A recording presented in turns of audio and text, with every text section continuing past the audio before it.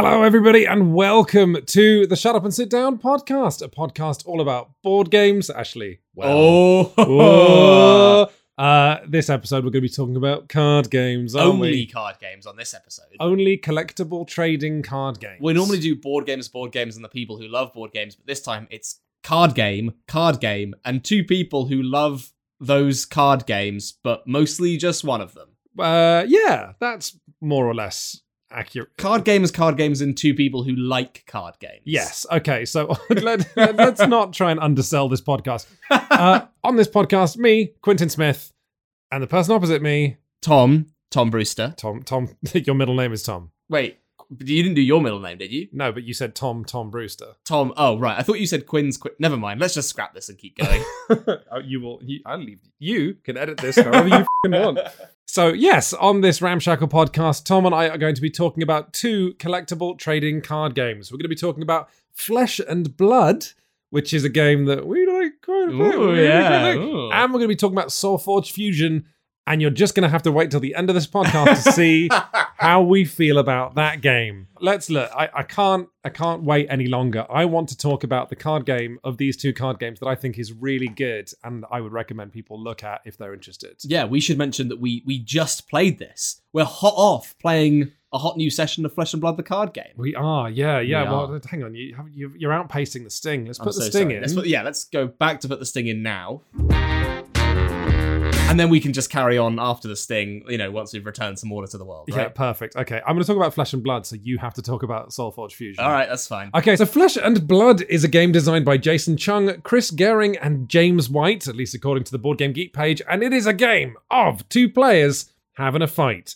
What kind of fight? Magic the Gathering is about having a fight, isn't it? It's wizards having a fight. Well, listen, Flesh and Blood is about having a proper down and dirty brawl. It's about having a sword or a club or a tree, in Tom's case, and just absolutely leathering your opponent with it. The clue's in the name. It's called Flesh and Blood because it wants to model a bitter, mean, gory duel between two people. Mm-hmm. This is probably the only card game I've played where if you want to, you can elect for your shoes to fall off because your opponent hit you that hard, which is a whole separate mechanic. I'm honestly quite impressed by this game. We got told to look at Flesh and Blood. Honestly, we've been told to look at this game for years. But as I think the listeners will discover in this podcast, it's quite hard to review trading card games. Right. Because by definition, trading card games are designed to be sort of a hobby more than just... Admittedly, most of the way that card games like Magic the Gathering are played is what's called kitchen table play. Yeah. Which is where you've got some cards and I've got some cards and we just play it. It's not competitive. But equally, as game reviewers, it's very hard to get away from these games having enormous pools of cards. They're designed to have a very high skill ceiling. Right. They're designed to be very complex and nuanced, which means, as happened to us with Flesh and Blood, hard to know where to start and hard to know when you're finished. Would you agree with that? Yeah, no, absolutely. There's this sense that these games have much more of a life outside of our limited experience with them, right? Yeah. We're trying to sort of key in. I think we've dabbled on the sort of multiple levels you could engage in Flesh and Blood with Flesh and Blood in, right? Yes. We've sort of tried out the very, very basic beginner set where you're both players the same person. Yeah, so we were sent a variety of cards by the creators of Flesh and Blood. We both played Ira, the Crimson Haze, who's a cool beginner ninja. And so we played Ira together and fought as her. Yes. And then we played the other thing that the designers of Flesh and Blood sent us, which was the current cycle, like the current most modern things. And let me tell you, we had a bad time. The amount of text on these cards was just out of control. Yeah. Do you want to talk about who you played from the new? Oh, I've got a box here.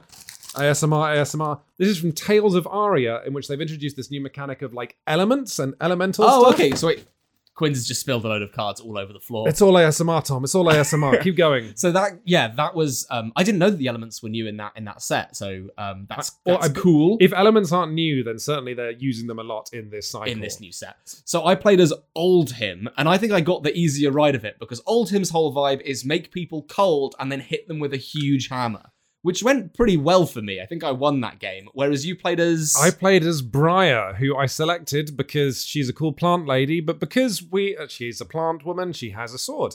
But because we were so deep into the complex, modern meta of Flesh and Blood, She wasn't just a plant lady. She wanted me to juggle earth and lightning powers. Mm-hmm. Basically, I would describe our experience of playing the new modern Flesh and Blood cards as just drawing a hand of cards and sighing because there's like 400 words of text split across 4 cards. I definitely think that those sets are, you know, like you say, that they're going to be really good or probably going to be quite interesting and good for people who kind of understand the basics so well, they're second nature. Absolutely. But for us, while we're still getting to grips with those basics, it was a pretty bad point to jump right in. Yeah. But then we Goldilocks style, we ignored the cards we were sent by the developers, which were either too basic or too complicated. And Yes. I made Tom go and Google what is an actual good jumping on point. yes. So what did you end up buying for us? We ended up playing the Classic Battles Reinhardt versus Dorinthia set.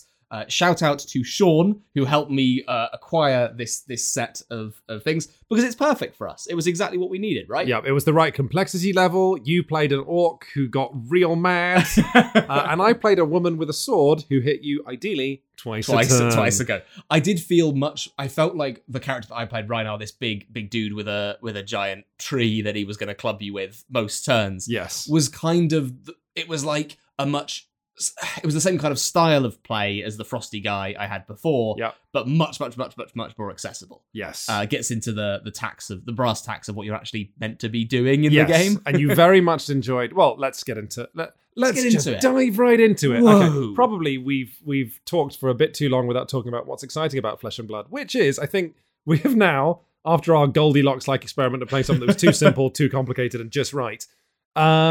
We ended up being quite impressed with the system in this game. Mm-hmm. So, okay, goodness gracious.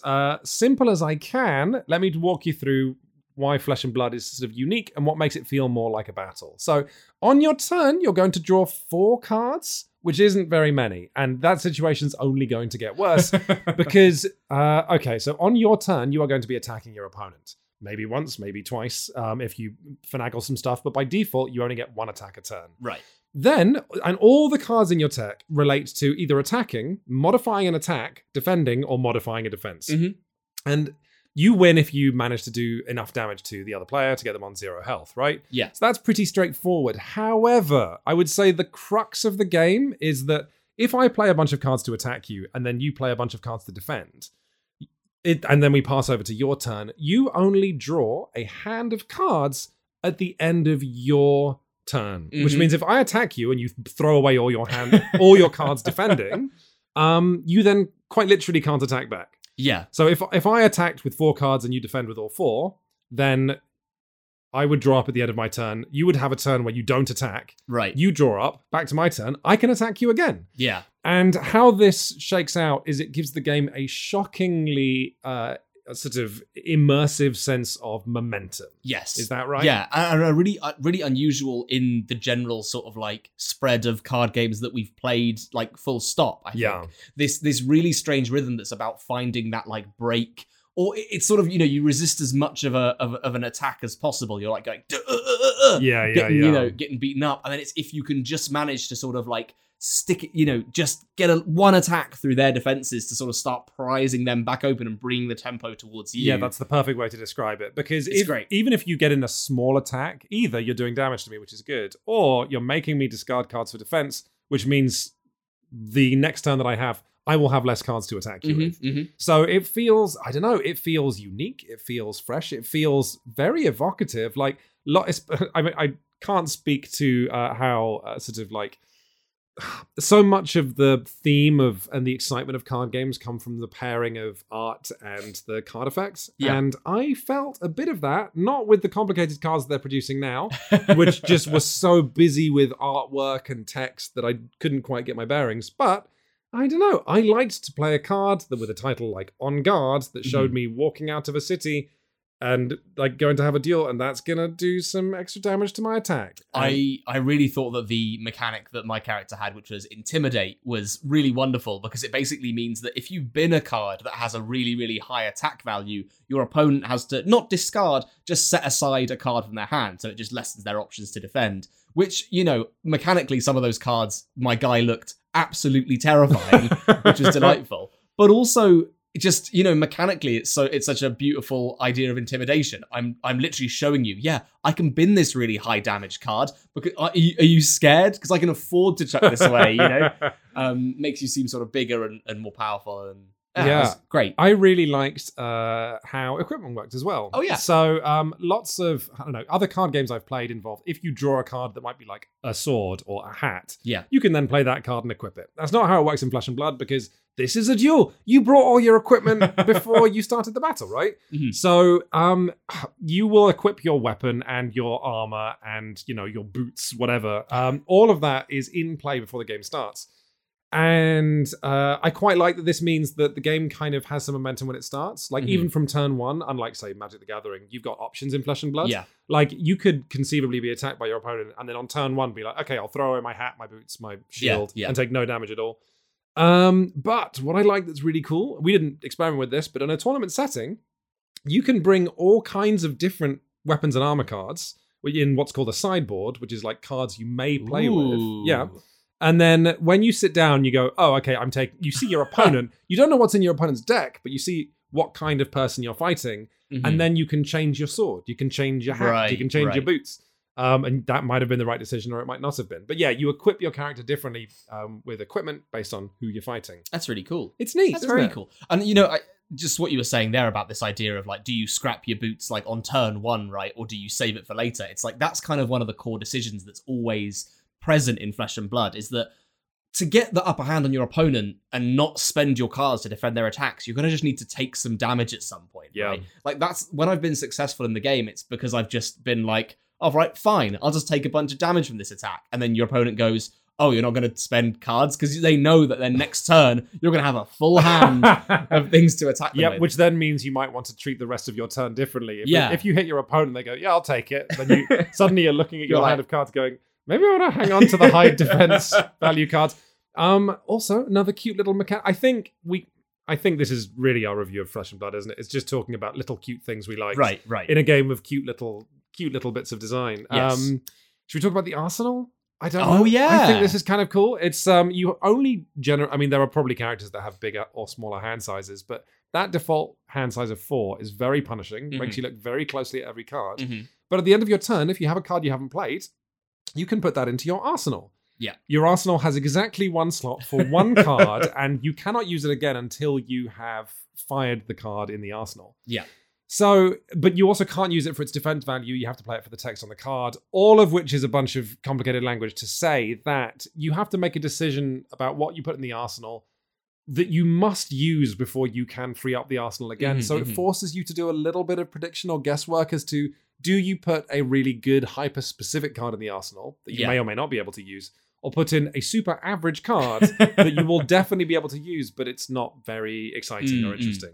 I think I was often using the arsenal as this idea of like looking at my spread of cards and having, because of this like very interesting jigsaw of that's well, actually, one thing we haven't talked about is that one of the crucial mechanics in this game is this idea of pitching cards. Oh gosh, yeah. Yeah, so you can either keep a card and use it for its effect, but a lot of cards have a cost in resources. The only way you gain those resources is by pitching a card, which is discarding it, but it does come back to your deck eventually. This is a very interesting thing as well. The rhythm of Flesh and Blood is such that I think it is designed so that your deck runs out. Right. Or like it can run out, and that is something you're considering. Yes. So that adds a beautiful idea of stamina in the game, you get the sense of warriors getting more tired, and then cards you threw away for energy, if the game goes on long enough, will become your hand at the end of the game. And they cycle back in order as well, yes, don't they? Yes, they do, yeah. You put them in your cycle pile in whatever order you want, which is kind of crazy. Yeah. But yeah, so the point being, right, is that often you'll look at your spread of cards and see like, oh, I don't know if I have quite enough energy to launch this like ridiculous combo that I could spring otherwise. Or your opponent will just do a little bit too much damage, so you'll need to soak some card and spend some defense, and then your hand isn't looking as strong as it once was. Yeah. The arsenal is a really good opportunity to be like, I'm actually not going to do much this turn. I'll maybe do a little jab, see if I can get through, but that crucial card, I'm just going to slip it in there, and then next turn will be the one. But then inevitably, your opponent does some crazy nonsense to you that means that you're delaying that plan indefinitely. Gwens. Yeah, it definitely feels like a conversation between you and your opponent as well. Different characters feel tangibly different to fight against. Honestly, maybe my favorite thing is you can play as you'll hear every hero that you acquire as a card. You can Right. play as young Mhm. or Old. old. What does that to, Tom? I can tell, Tom, you're excited to hear me talk once again about being old. About being old. So the young version of your hero simply means you have 20 health, which means you have to take 20 damage to die. And you play with a fixed deck of something like, I want to say 30 or 40 cards. 30 sounds about right. We're Citation guessing. needed. We're guessing. Uh-huh. But you can alternatively play the old version, which means you don't have 20 health. I think you have 40. Yes. Just a huge pile of health. But your deck is also substantially bigger. I feel like your deck might even be something like 60 cards. Right. Or I don't know. It's substantially larger. Mhm. So I like that because I like that there are two formats of the game you can play. You can play the quick game that doesn't require many cards, or you can Blitz. play Blitz, okay, or you can play the longer, more intense version with a couple of old heroes. Not Blitz. Now, two things I like. Yeah, not Blitz. That's as much as we know. Two things I like. I like looking at card art of the same hero but older. But older, yes. No, But that's al- good. 10 but out of 10. More than anything, I just love this idea that if you are older, you have more cards in your deck, and because all the cards are like weapon techniques that Mhm. means two things. A, old people know more things. B, old people have brains that are full of junk, and depending on your card collection, a rule of collectible card games and deck building games in general is that the smaller your deck is, the more efficient it is. You can just put in the cards you want. The bigger your deck is, the more unpredictable it gets, and broadly speaking, the worse it gets. Right. So it's just the idea that you can play in the format of young people and who are gonna have a quick bruising battle and then die quickly, or old people who will be around for a long time, but their brains are just full of garbage. And you're putting cards in your deck that maybe you don't even want that your hero. Oh yeah, I learned to do a backflip one time when I was young. Maybe I'll do that now. Maybe that'll as come an in old useful. man. Yeah, exactly. Yeah, the game is just full of lovely bits of theme, isn't it? Just literally every single thing. I mean, we've just gushed about it without really talking that much about, the nitty-gritty of the mechanics and stuff. Because we don't really understand the mechanics. Because Yeah, we've only played 5 or 6 games of it. Because we're a bit thick. Yeah. But the theme carries so much of this, and it makes it feel so unusual in the space. Just the fact that it is this conversation, this call and response, this I'm call gonna and hit response you. is a great term for it. Yeah, and it has some slightly sort of fiddly aspects to it.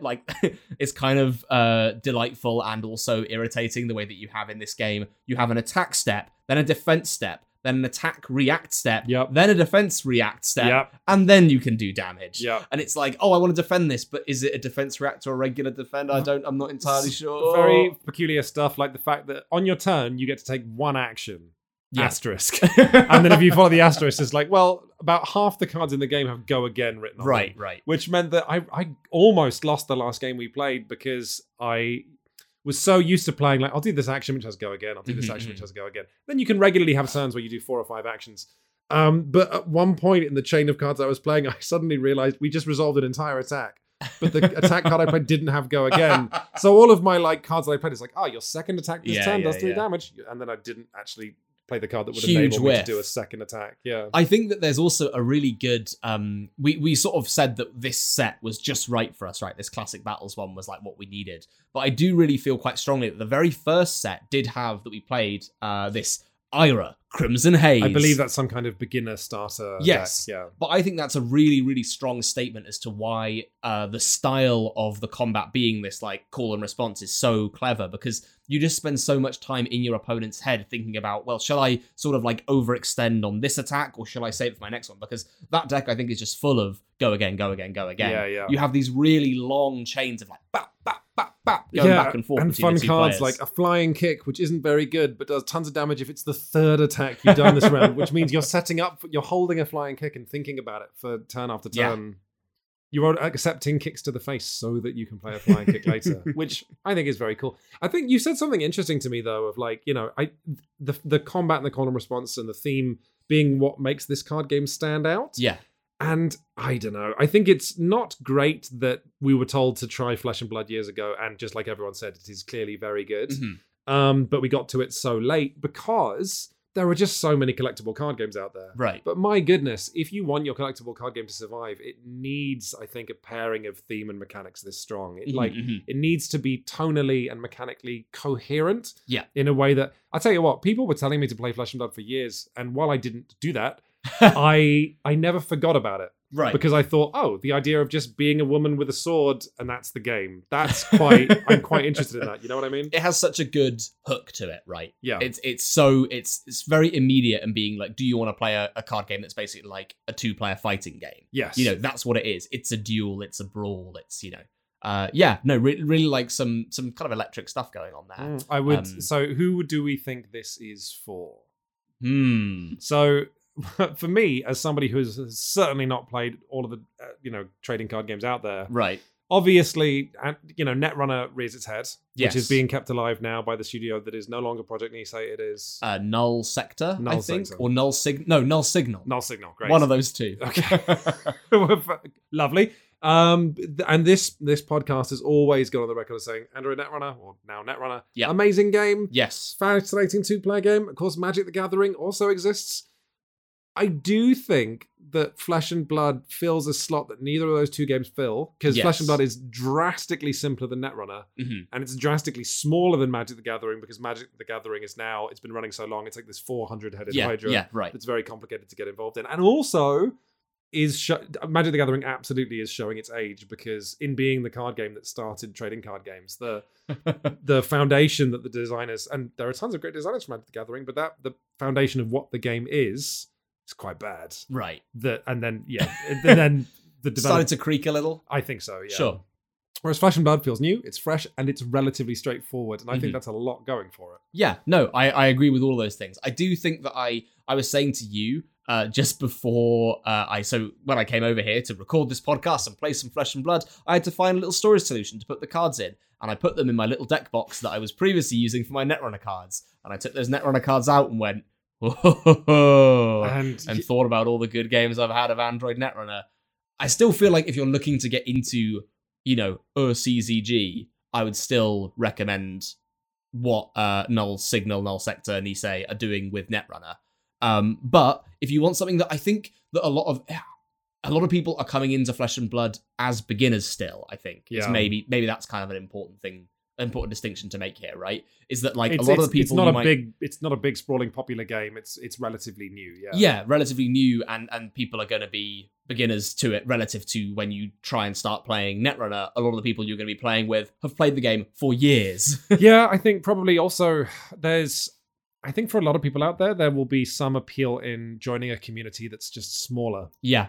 I think, but the bigger a community gets, I don't know, this is an assumption coming at you, Tom, but I'm going to assume the bigger and more popular a game is, the higher the skill ceiling is.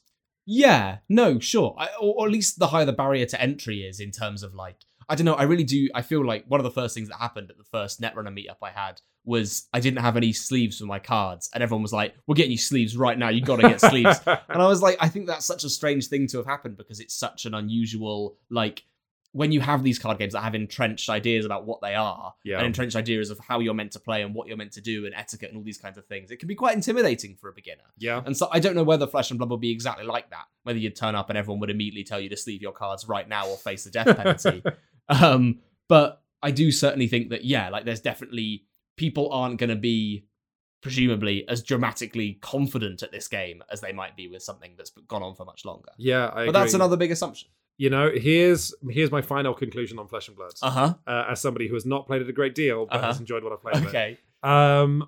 If I was to meet someone who plays any number of CCGs that I don't particularly respect, I would be like, oh, okay, and I would not be interested in continuing that conversation. If you told me, oh, I've been playing Flesh and Blood for a year, my response would be, ooh, how is it? Right. I want to know more. I've played a woman with a sword. I enjoyed it. I fought against you being an orc with a hammer. Yeah. That was cool. But I know there are Flesh and Blood characters who use bows. I know there are people who use exciting. elemental magic. Yeah. How does any of that work? I want to know. I want to try it. I'm glad that I'm keeping the cards. I'm annoyed that you've said that. I agreed to that just before this podcast. And now I've hyped up the game in my podcast. And I'm like, oh, but the cards. We've got a box containing all these booster packs. So what happened about now in the podcast is that me and Quinn's got very, very excited about the cards and thoroughly ripped open a bunch of packs right next to the microphone. And as we did that, we were shouting out the names of the cards as we opened them. not only was this not very interesting, it also wasn't, it wasn't good. It wasn't good listening. In fact, it was completely unlistenable. It kind of sounds like being inside of Velcro. It kind of sounds like a disaster at the sticky chocolate pudding factory. So I've got rid of all of that audio because I think I'm worried about being sued by someone for some kind of hearing or audio damage if we left them in. I've got rid of all of that. I'll drop you back in once we're done having our fun. Thanks. Yeah, no, this set is all about elementals. What were they thinking? And it's like, we would love to try your card game, but they've sent us this new cycle that is just full of like. Maybe they think it's because we're, like somewhat professional and know what we're doing. They were like, these guys. We don't know that. These guys play a lot of games for a living. Surely they're going to be good and going to be able to get in at the deep end. Here's what I think about this new block, Tales of Aria, the cards of which you are looking through right now, right? I got a shiny one. I feel like for the first, several hundred cards, if you're just doing a game that's about fighting, it's like, we'll do a card that's a sword. We'll do a card that's a big sword swing.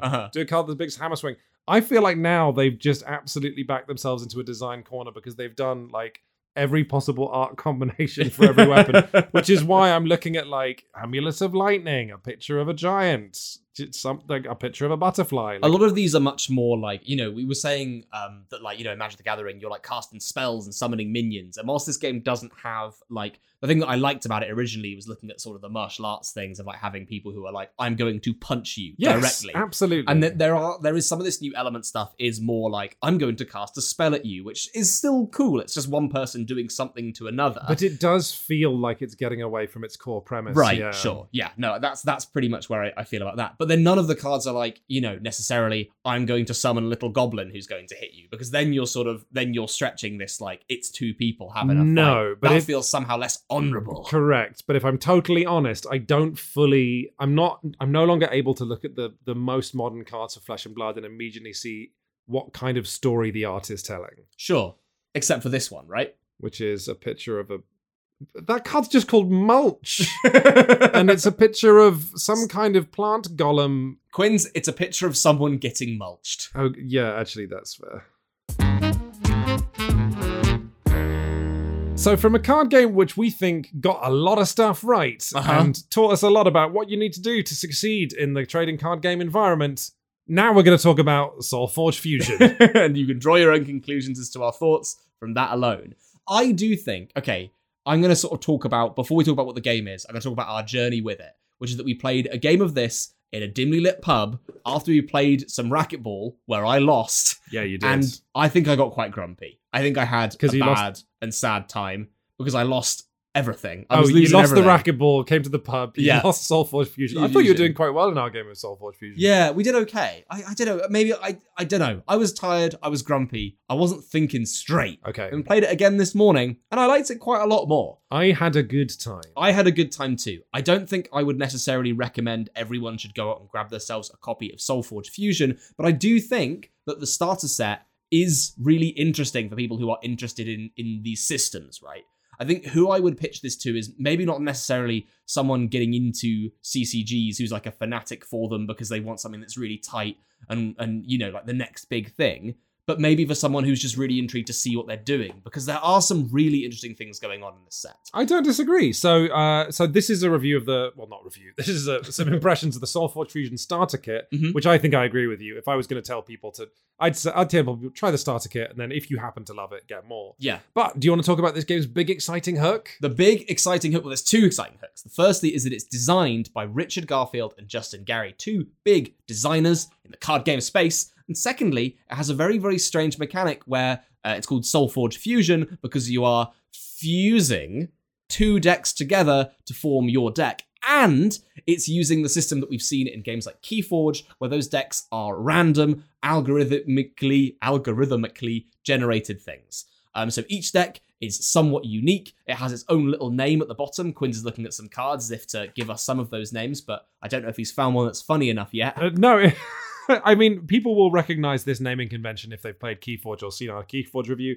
But the starter kit contains some randomized decks, and these decks have the names, I'm just reading now, the Rowing Specialized Wizards, the Deathly Sensing Task Force, Thales Lightweight Sparks.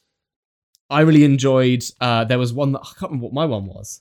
Oh, it was like Atlantis's strike force. The Dewey exploring hunters. Yeah, and so on and so forth. This is the kind of word salad that we got from deck naming in Keyforge, and we've got it here now. Again, it's back. Yeah. Did you enjoy it in Keyforge? I think the answer is kind of a resounding kinda. But where Keyforge was a randomized deck that you then unboxed and played with and could not deck build at all. Right. In this, there is the tiniest squirt of deck building because you're taking two randomized decks that you own and combining them. Smushing them together. So you are making a choice of what your deck is before the game starts. Right, exactly. And there's also a fun little thing as well, is that you look at these sets of cards and you think, oh, that's 30 card. That's, a 60 card deck or whatever. But it's 30 cards because a deck is actually really only 10 cards. Yes. Each deck is 10 cards that have a level 1 version, then 10 of a level 2 version of those same cards, and then 10 level 3 versions of those same cards. So you're sort of, over the course of the game, you're playing with only really 20 cards that are going to level up as the game goes on and get a bit stronger and more powerful. And now the reason we haven't talked about theme. Is because it's all over the place. Well, yeah, so first off, this is, when we talk about Flesh and Blood distinguishing itself by having an interesting theme and being different, Soulforge Fusion is not that. Soulforge Fusion is that Magic the Gathering. You are blown to play a creature. Yeah. Your opponent can block it with a creature. If it's not blocked, it does damage to your wizard, and if the wizard dies, then that's the game lost. Although, I will say that it is kind of interesting having the lane mechanic that exists in this game, right? You have 5 lanes in front of you, and on each turn, the players alternate who is going to be the sort of active player, the Forge player. Hey, Tom, what is the Soul Forge? It's a big hot orb that makes everyone happy? I don't know. It's important in some way. It's either we're defending it or we're from it. Yeah. Or and that changes on a round by round basis. And each round represents days, years, seconds. I've no idea. It's so honestly, I could make fun of Magic the Gathering for just being kind of generic, but I being a wizard, taking on another wizard, that's clean. I understand it. I see what's going on. Soulforge Fusion is that, but put in a bag and Quinns, shaking around. you're a Forgeborn. Oh, God. And you're summoning minions into lanes to fight each other. No, look, we quite enjoyed this game. Let's get it back on track. We just have some bad things to say about the theming, which is kind of all over the place. I wonder if this is a side effect of decks being generated by computer. Really? You think? But I mean, surely it is possible for a game like Keyforge or this Soulforge Fusion, right, to have decks that have random names, but it is, it is consistent within a world. Here's what I will say is that I think that the world and the decks don't tell any kind of cohesive story or theme, within themselves, right? But individual cards can be quite charming. Sure. I can't remember the name of your guy. He was called like Zamul or something. Oh. Or Zimbus. Yeah, I can't remember. Maybe we'll try and find him now. Zemus! He is, Zemus's power is the... Can we point out his card type is Zombie Warrior, and then the art clearly shows someone who is not a zombie in any way, shape, or form. Just a guy with an axe. But Zemus is going to come back every single time you destroy him, slightly stronger and stronger each time, regardless of... You can also upgrade him as well. So it's like... And the art... For this card and seemingly no other cards that we've played with, upgraded Zemus has him sort of like running towards the camera increasingly fast. Oh, God. So do you want to talk... Let's talk a bit more, because I think it's really the core of the game. Why don't you talk a bit about exactly how upgrading works? Yeah, let's talk about, I'll give you sort of the teach. The way this game works is that players are going to take turns playing cards into lanes in front of you. Draw a hand of 5 cards, and then on your turn, all you will do is play 1 card into 1 lane, or 1 spell, which doesn't go into a lane, it just goes in the bin. Then the other player gets a chance to play one of their cards, you play 1 more card, they play 1 more card, that's the end of the round. Then the battle happens, so any creatures in lanes will fight each other and do damage that persists between rounds. And then you flip who's in control of the forge, means they're going to play cards sort of to the front of the lane, they're attacking, and you're going to be defending. And then you repeat that ad nauseum until the game ends. However, every single time you play a card, you put the upgraded version of that card into your discard pile. And every 3 rounds, that's the end of a cycle where you're going to shuffle that discard pile into your deck. So now you've got upgraded versions of existing cards, so you have a slightly stronger deck. Yes, it's peculiar. You have a deck of 20 cards. Yep. You're going to be drawing 15 of them. Yes. Of those 15, you're going to be playing 6 of them and discarding the remaining 9. Right. And those 6 cards you play are going to be upgraded. Yes, exactly. And then you reshuffle back to 20. So after the first, after the first basically 15 minutes of the game, you will have a deck of 20 cards, 6 of which have been upgraded. Right, yes. And then you can then further upgrade those cards if you choose to play them later down the line into their level 3 cards. And then when you play a level 3 card, there's no more upgrades. That just goes in the bin when it gets destroyed. Which means the game has this bizarre rhythm of like... So I was intrigued and then excited, then confused, then excited again. Because like, so first off, playing cards and knowing that not only are you playing them for their effects, but also then you get a better version of them to play again is cool. I also really like that because it means that while you don't know what's in your opponent's deck, the cards you need to worry about are the ones you've seen before. So like if you drop something like a Combat Geist, which is a real card, then I can look at that card, see what it does, and know, okay, I will probably see this card again and it'll be worse next time. Right. Which is a nice way in a game full of randomized decks of getting to know your opponent's deck a little bit. Yeah, it's almost like you're sort of, there's very limited deck building in this game. You're just smashing 2 randomly generated decks together. But then the way that you upgrade cards within the game is very conscientious. And it's kind of a little bit of like semi-deck building as well, because you can kind of pick out the themes that you enjoy in those 2 sets. So for example, because you also have a character on top of that that's going to represent your main human or orc or whatever Forgeborn in this environment. That character will have a set of abilities that will also improve as the game goes on. And so when we were playing, I noticed that my character is good at buffing my monsters, and therefore I'm going to spend like almost all of the game picking out those cards and using those cards that let me buff monsters so that I can form a sort of buffing strategy over the course of the game. Yeah. But just as easily, I could have gone a different way because the cards... it's as much about what you pick as about what you choose to ignore at the same time. Yeah, while you were having those realizations, I had a very peculiar thing of like, about 15 minutes into the game when I'd started upgrading some cards and we moved into phase 2 where you reshuffle your deck and draw again, I was like, well, hang on, what choice am I making here? Because once you get into round 2 and 3, you got a hand where some of the cards that you've upgraded before they are drastically better. This isn't like a +1/+1. This is like, they are almost twice as good. Right. So when I would draw a hand of which I draw 5 cards, I get to play 2 of them. Yeah. If 2 of those cards are upgraded, I would be a fool for not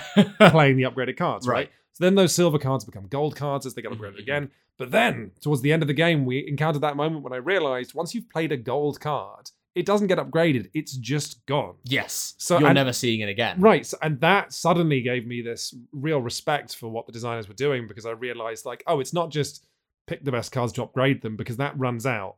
So actually, if you're playing with an eye to the long term, sometimes maybe you're not playing an upgraded card because you are keeping it for later. Right. But then also you kind of can't keep things for later because one thing we didn't mention is that you pick 2 cards out of your 5-card hand to play. The other ones just go straight into the discard pile. So every turn you're faced with that decision of like, do I want to play this card that is like objectively really good and it's going to get upgraded? This is in the middle game when you're mid game when you're on those level 2 cards. I can pick a card that is objectively really good, but might situationally be wrong, or I can play a level 1 card that is more useful in this situation, but I'm not doing that upgrade on that level 2 card, and it may never even get to level 3. I tell you what, now we're talking about it, I'm realizing how much I quite liked the game and the structure and the way you're smashing 2 decks together. Yes. I actually think I like SoulForge Fusion more than I thought I did. And then what's letting it down for me is like, just a really disappointing theme and art. Yeah. Like it's so we were laughing as we were playing cards because it is incoherent and yet generic at the same time. Yes. So let me get some examples. Yeah, while you're getting some cards from there, it's also, I think, another of my frustrations, and this goes for Flesh and Blood as well, to be fair, but one of my biggest frustrations with this game is the process of like learning the rules for this thing. Oh god, good. Let's get to that. Yeah. Let me just finish. We'll get to that in a moment, and then we can talk about the rules. And the card you were referring to, laughing at earlier, my Soothing Bartok. Your Soothing Bartok. He soothes and he Bartoks. That in the same deck. Oh no, not the same. Well, my deck that I'd smashed together also included Sigmund Fraud, a play on Sigmund Freud, who is a zombie who makes other zombies better. Yeah. I had a Scourge Hydra and a Spite Hydra, 2 different Hydras, neither of them interesting. I have a Zithian Dreadmore, who looks like he fell out of Magic the Gathering, which would be fine if the game wasn't half the time trying to go sci-fi. Right. Yeah, There's a whole bunch of cards. Like, I was playing a deck that was like, it kind of, it's weird because it's not, it is and it isn't silly at the same time. Right? Yeah. Like, do you remember that game, that AEG game, Smash Up, right? Yes. People played Smash Up, which is like, I'm not that much of a fan of it, but the fact that you're, it's part of the fun that you're combining a deck of like zombies and like, I don't know, angels in the same teddy deck bears, or something. Or yeah. teddy bears, right? That's like hee hee hoo hoo. That's like a funny, like goofy Yeah. thing that's happening. And say what you like about Keyforge's theme. Keyforge, I think, was an exhibit of like Fantasy Flight doing what they do best, which is, theme and art. The Keyforge did manage to be goofy, right. and still and have hard sci-fi, but it felt tonally consistent. Yes. Mostly thanks to the work of some artists and commissioning editors who worked really hard. Mm. This just feels all over the place. Yeah, no, it definitely, it doesn't, if the point of it was that you were sort of like, if it was somehow drawing attention more so to this fact that you've got these people from all across like different, histories and times and spaces coming together for this big fight, then maybe it would work. But at the moment, it just feels completely inconsistent and incoherent. Yeah, I'm literally looking at a deck that right now includes a mech with a hologram shield, and then another of my cards is like Wolf's Pack's Call with like wolves, running towards the and like it's just, and their art budget. To be fair, their art budget clearly isn't enormous, but for a game that I really do quite like, Yeah, and I think, I don't hold me to this, but I think I might enjoy the game itself more than Keyforge, right, which I didn't love. Yeah. Give me these mechanics with Keyforge's art budget, and maybe you got something that's a bit more of a winner that I would want to play. Yeah, no, sure. But then I guess all of that. So we're pretty positive on like the actual motions of play in this game, I think, right? But maybe we're not positive on the theme. But if anything dampened my experience of this game more than anything else, that might be the thing that contributes to the sort of like, I don't know. I think that at the start of this podcast, we made it sound like we really didn't like Soulforge Fusion, that we were really like honestly not fans of it at all. Yeah. But the more we talk about it, the more I realize like actually mechanically we're pretty on board. Yeah, mostly. The problem that I have with it more than anything else is getting the rules to the table. Right. And this is a problem that Flesh and Blood has as well. It's not, I mentioned this earlier, it's not something that is unique to Soulforge, but it was excruciating working out how this game works. To the extent that there was a moment when I was trying to find out how a rule worked earlier, where I clicked on a how to play video, and then in the how to play video there was a link to like the manual or something, which I then clicked, and it sent me right back to the how to play video again. And there are times when you just need like I wish. So, and this is actually I'm gonna be more annoyed at Flesh and Blood for this, because I feel like Flesh and Blood, you should know better. Richard Garfield of all people should know better, but go on. The thing that absolutely infuriated me about Flesh and Blood was the fact that we bought this classic battle set that's like designed to be an entry point into the series that has, in the box, there contains 2 decks and a playmat. Oh yeah, this is good. This is all good for beginners. And then a little tiny booklet. Here we go. It's so small I can't ruffle it. This is more ASMR that is almost completely inaudible. I think you can. They can hear that. They can hear that. You can buff it in post. So it comes with this little rule, this little quote unquote rules booklet that I got really excited about, because I was like, oh great, it's going to have all the rules for the game inside of it, or some of the rules, or a quick start guide, or anything. But no, it's like 40 little tiny pages of lore. Oh my god, it's literally, so the hero I was playing, a knight whose name was Dorinthia, thank you, I forgot, that's very embarrassing. We've got 3 pages on her childhood, a pop-out box on her family. We've got a section on the awakening of her power, a section called Genesis. We've got biographies of 3 different fictional people who trained her. And honestly, I like this. Right. I like that they've gone all in on lore. I like that we bought a classic battle between 2 people we can read about. Yes. If you're asking me if I prefer having this to a manual, I don't know if I do. Yeah, I just feel like it's a criticism that I feel like I want to level at almost every CCG at this point, which is that like online only manuals are just the worst when you're trying to get into a game. And like, the new Netrunner stuff is doing this, Soulforge does this, Flesh and Blood does this. I think Flesh and Blood annoys me more than anything else because it printed a tiny booklet that's in the box. It should have used it for rules. Let me read about the biographies of everybody online. And maybe right, exactly. So what would you do instead? What would I do instead? What do you mean? What's the solution? It's what? to these rules is have a comprehensive online rulebook, sure, that you can update, that's living and changes, but also just have, like if you're getting into the game, you don't need to be 100% perfect on all of the rules. You just need to know, how to play the game at a sort of, reasonable level. Yeah, and that might become outdated, right? That rulebook might not, fully manage to encapsulate everything that goes on in the game, forever. It might not be waterproof forever. But for the here and now, that's all you need to get going. And I don't know why we got into this idea that maybe because Magic the Gathering boxes don't come with a manual, or they do come with a manual, but it's a fold-out piece of paper. Now we're dealing with these complicated games that maybe require more complicated manuals. Sure. There's just the idea that they skip that process. It is crazy to me that SoulForge Fusion starter box does not contain a manual. Yes. Or the Flesh and Blood's Classic Battles set, which is a perfect jumping on point for the game, doesn't contain a manual. Yeah, you are right. If you are selling, thanks. Yeah. Okay. I'm surprised. I wasn't expecting to like SoulForge Fusion that much as we talked about it. Yeah. No, I actually kind of want to play it again. Yeah, because there is something really quite delightful about that upgrade mechanic. I think it's really nice. Oh, that's the other thing. Hold on a second. That was the other complaint. The tokens. I want to talk about the tokens.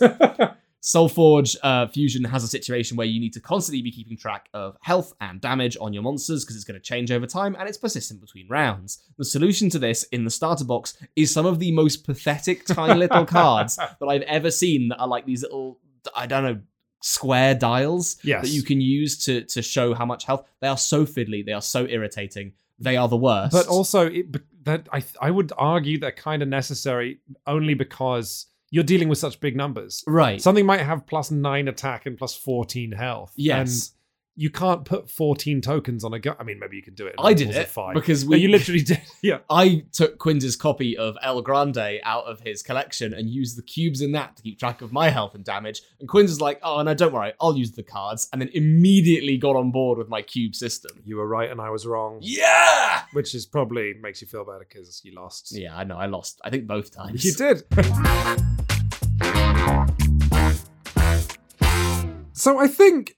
So that's been us chatting about a couple of interesting living card games, one of which we really liked and another of which we quite liked. But I think this episode of the podcast has shown why it is a complicated proposition to get shut up and sit down to look at living card games. Sure. Because they're big, they're hard to learn, and like even after you've struggled through learning them, you're nowhere near even understanding fully how they're played. Like, there's definitely going to be people listening to this podcast that are going to be upset that we haven't covered the intricacies of these systems. I'm sure there are intricacies to these systems and they're really clever and they have these heights that you can reach. But for us, we're just never going to get there. We're not, but I like these games. I like these games I too. wish this has been, maybe there's another reason we don't look at living card games and collectible card games and trading card games. And it's because when I play them, I feel like I'm looking into the abyss. Like I go over and I look down and I can see a whole life not lived where I just play Flesh and Blood or I just, get really into Keyforge or something. You become that guy. Yeah. And so it's bittersweet because I look at it and I go, oh, wow, this game's really interesting. I'm sure people are doing really interesting things. I'm sure the tournaments are really fun. I'm sure the community is really nice. But we've got to go check out this other game. Then I have to go play a Euro game about trains. Like, I can't. It's like I don't know. It's like some kind of sci-fi where I'm looking at the life I could have lived. If you were a Flesh and Blood head. Yeah, but that would involve letting go of all the board games that I play. Yeah, if you were the world champ Forgeborn, I could do it. If you took the national championships, I hope you know that Zimul or whatever his name was. Wait, what's his name? Zemus. I could have swept with my Zemus focused strategy. Always upgrade Zemus to level 3. If any SoulForge Fusion pros are listening to this, just make sure you always upgrade Zemus to level 3. Always upgrade Zemus. You've got to. There's that card that I had that turned people into a wisp. That was pretty good. Yeah. The Grove Mother was cool because she got more damage. Yeah. My combo Grove Mother ice card deck. I feel like the more SoulForge Fusion I play, the less I know about the world, which is really not. I tell you what. Hey, you know what? Also, do you know how many of my friends? This is now a not related, but kind of a non sequitur. Yeah. You know how many of my friends play Magic the Gathering? Lots. And you know how often they tweet and how fun they make it seem. Like they're always just tweeting like a preview of a card that's coming soon, and they'll be like, "Oh, this will fit really well into my Phyrexia deck," or whatever. And I'm like, I wish I had a Phyrexia deck. You know what actually kind of sold me on Magic the Gathering and made me want to get into it? What? Was that thing with, I can't remember his name, the bald guy who's like a tough geezer in the UK. Ross Kemp. Yeah. So Ross Kemp did an advert for Magic the Gathering. And you were like, I'm in. I was like, I'm so in. Because the pack they were, doing an advert for was like, it was like the rough streets of this, like, I don't know, strangely sort of exoticized, weirdly coded. Oh, I remember that. Yeah. Yeah, because it was for a block that was set in this city. Yeah, and then he was doing. And he was like, I'm reporting on all the crimes that are going on in Magic the Gathering. You know what made me want to play Magic was when my friend showed me that on the main Magic the Gathering website where you can buy and sell cards, there's a ticker showing the price of the cards, right? Right. Of what that card is selling for right now, and he showed me that during like World Championships. If a particular player did really well and suddenly he played a particular, I don't know, I'm going to invent this now. Zemus. He plays his level 3 Zemus card. His level 3 Zemus. You can watch the price of level 3 Zemus go up because a player has figured out that level 3 Zemus is really good. And I don't know, like I don't particularly love the game itself of Magic the Gathering, but I love everything around it. I love the artwork. I love the lore. I love the community. I love the tournaments. Dude, I follow a guy on TikTok. People who know him will probably know exactly who I'm talking about. But he's a guy from the South in America who just makes fun of the Magic the Gathering cards as a Magic the Gathering pro and talks about why they're busted and broken. And it's so funny that I don't need to understand what the hell I'm even listening to for it to be... Because the community's that big, and when a community around a game gets big enough, the fan works themselves becomes reasons to play the game. Yeah. That's really cool. Is that so? Maybe is this your sort of ultimate conclusion? We sort of show the people at home 2 really cool new up and coming CCG games that like we've played and enjoyed, and then you're like, get into Magic the Gathering. Here's this the year. thing: my job is to tell people what board games and discrete individual boxed card games to play. In the world of CCGs, I don't know. I thought Netrunner was good. I feel no professional responsibility to tell people what to do. My conclusion on this podcast is that trading card games are complicated. Fun. Oh, okay. I mean, both. That can be can be yours. Yeah, that's the take-home message. Okay. Well, thank you very much for listening to the Shut Up and Sit Down podcast, everybody. Yeah. Hope you've enjoyed this episode where we rambled for quite a while about some card games and about Zemus. I was going to say, yeah, we got Zemus's 5 minutes of fame. I'm thinking about Zemus. Richard, I really hope that the SoulForge Fusion community do a campaign to get other Zemus cards in there. Foil Zemus. I don't even know how the generated decks in SoulForge Fusion works. Could be Zemus, could be a card that only exists for us. What if that's true? Oh, what if we only... What if we have the only exclusive copy of rare Zemus? Oh, thank you very much, everybody. We'll be back next week, probably just talking about some board games again. Yeah, probably. It's very hard, talking about card games. It's tricky, isn't it? Bye. Bye. Look at this mess of cards that are around the mic. Oh my god.